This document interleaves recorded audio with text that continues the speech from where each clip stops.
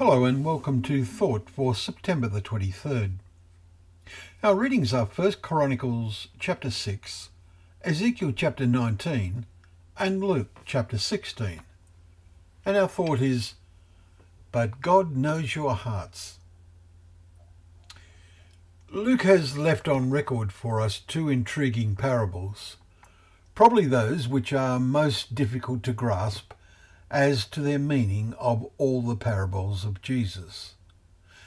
Let's start though with recalling yesterday's chapter 15, where we see that as the tax collectors and sinners were all drawing near to him, the Pharisees and the scribes grumbled, saying, "This man receives sinners and eats with them."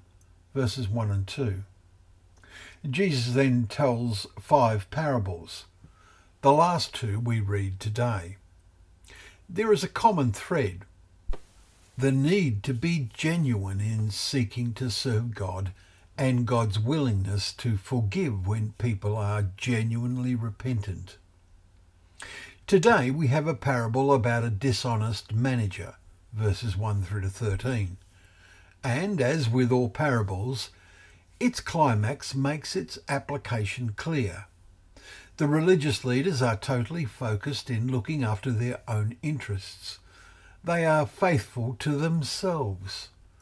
As a result, they are dishonest managers of God's vineyard, corrupt spiritual leaders serving their own interests before serving God's.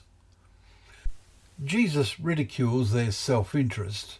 Their eternal dwellings will be their grave. And archaeologists have discovered the elaborate tomb of the high priest's family, made as a miniature replica of the temple. We understand that the high priest had 5 brothers. We read in verse 28. Jesus, in the parable of the rich man and Lazarus, ridicules their Greek-influenced belief in the afterlife. This final parable is told against the Sadducees, with its closing punchline that if someone goes to them from the dead, they will repent. Father Abraham says, if they do not hear Moses and the prophets, neither will they be convinced if someone should rise from the dead. Verses 30 to 31. How true this proves to be. We are not all like those religious leaders, are we? Or is it possible that Jesus would say to you or to me, "You are those who justify yourselves before men"? We live in a world that abounds with self-justification. It is before God in prayer that we should seek to justify our actions and ask forgiveness wherever it is necessary. The Master's next words are, "But God knows your hearts. For what is exalted among men is an abomination in the sight of God."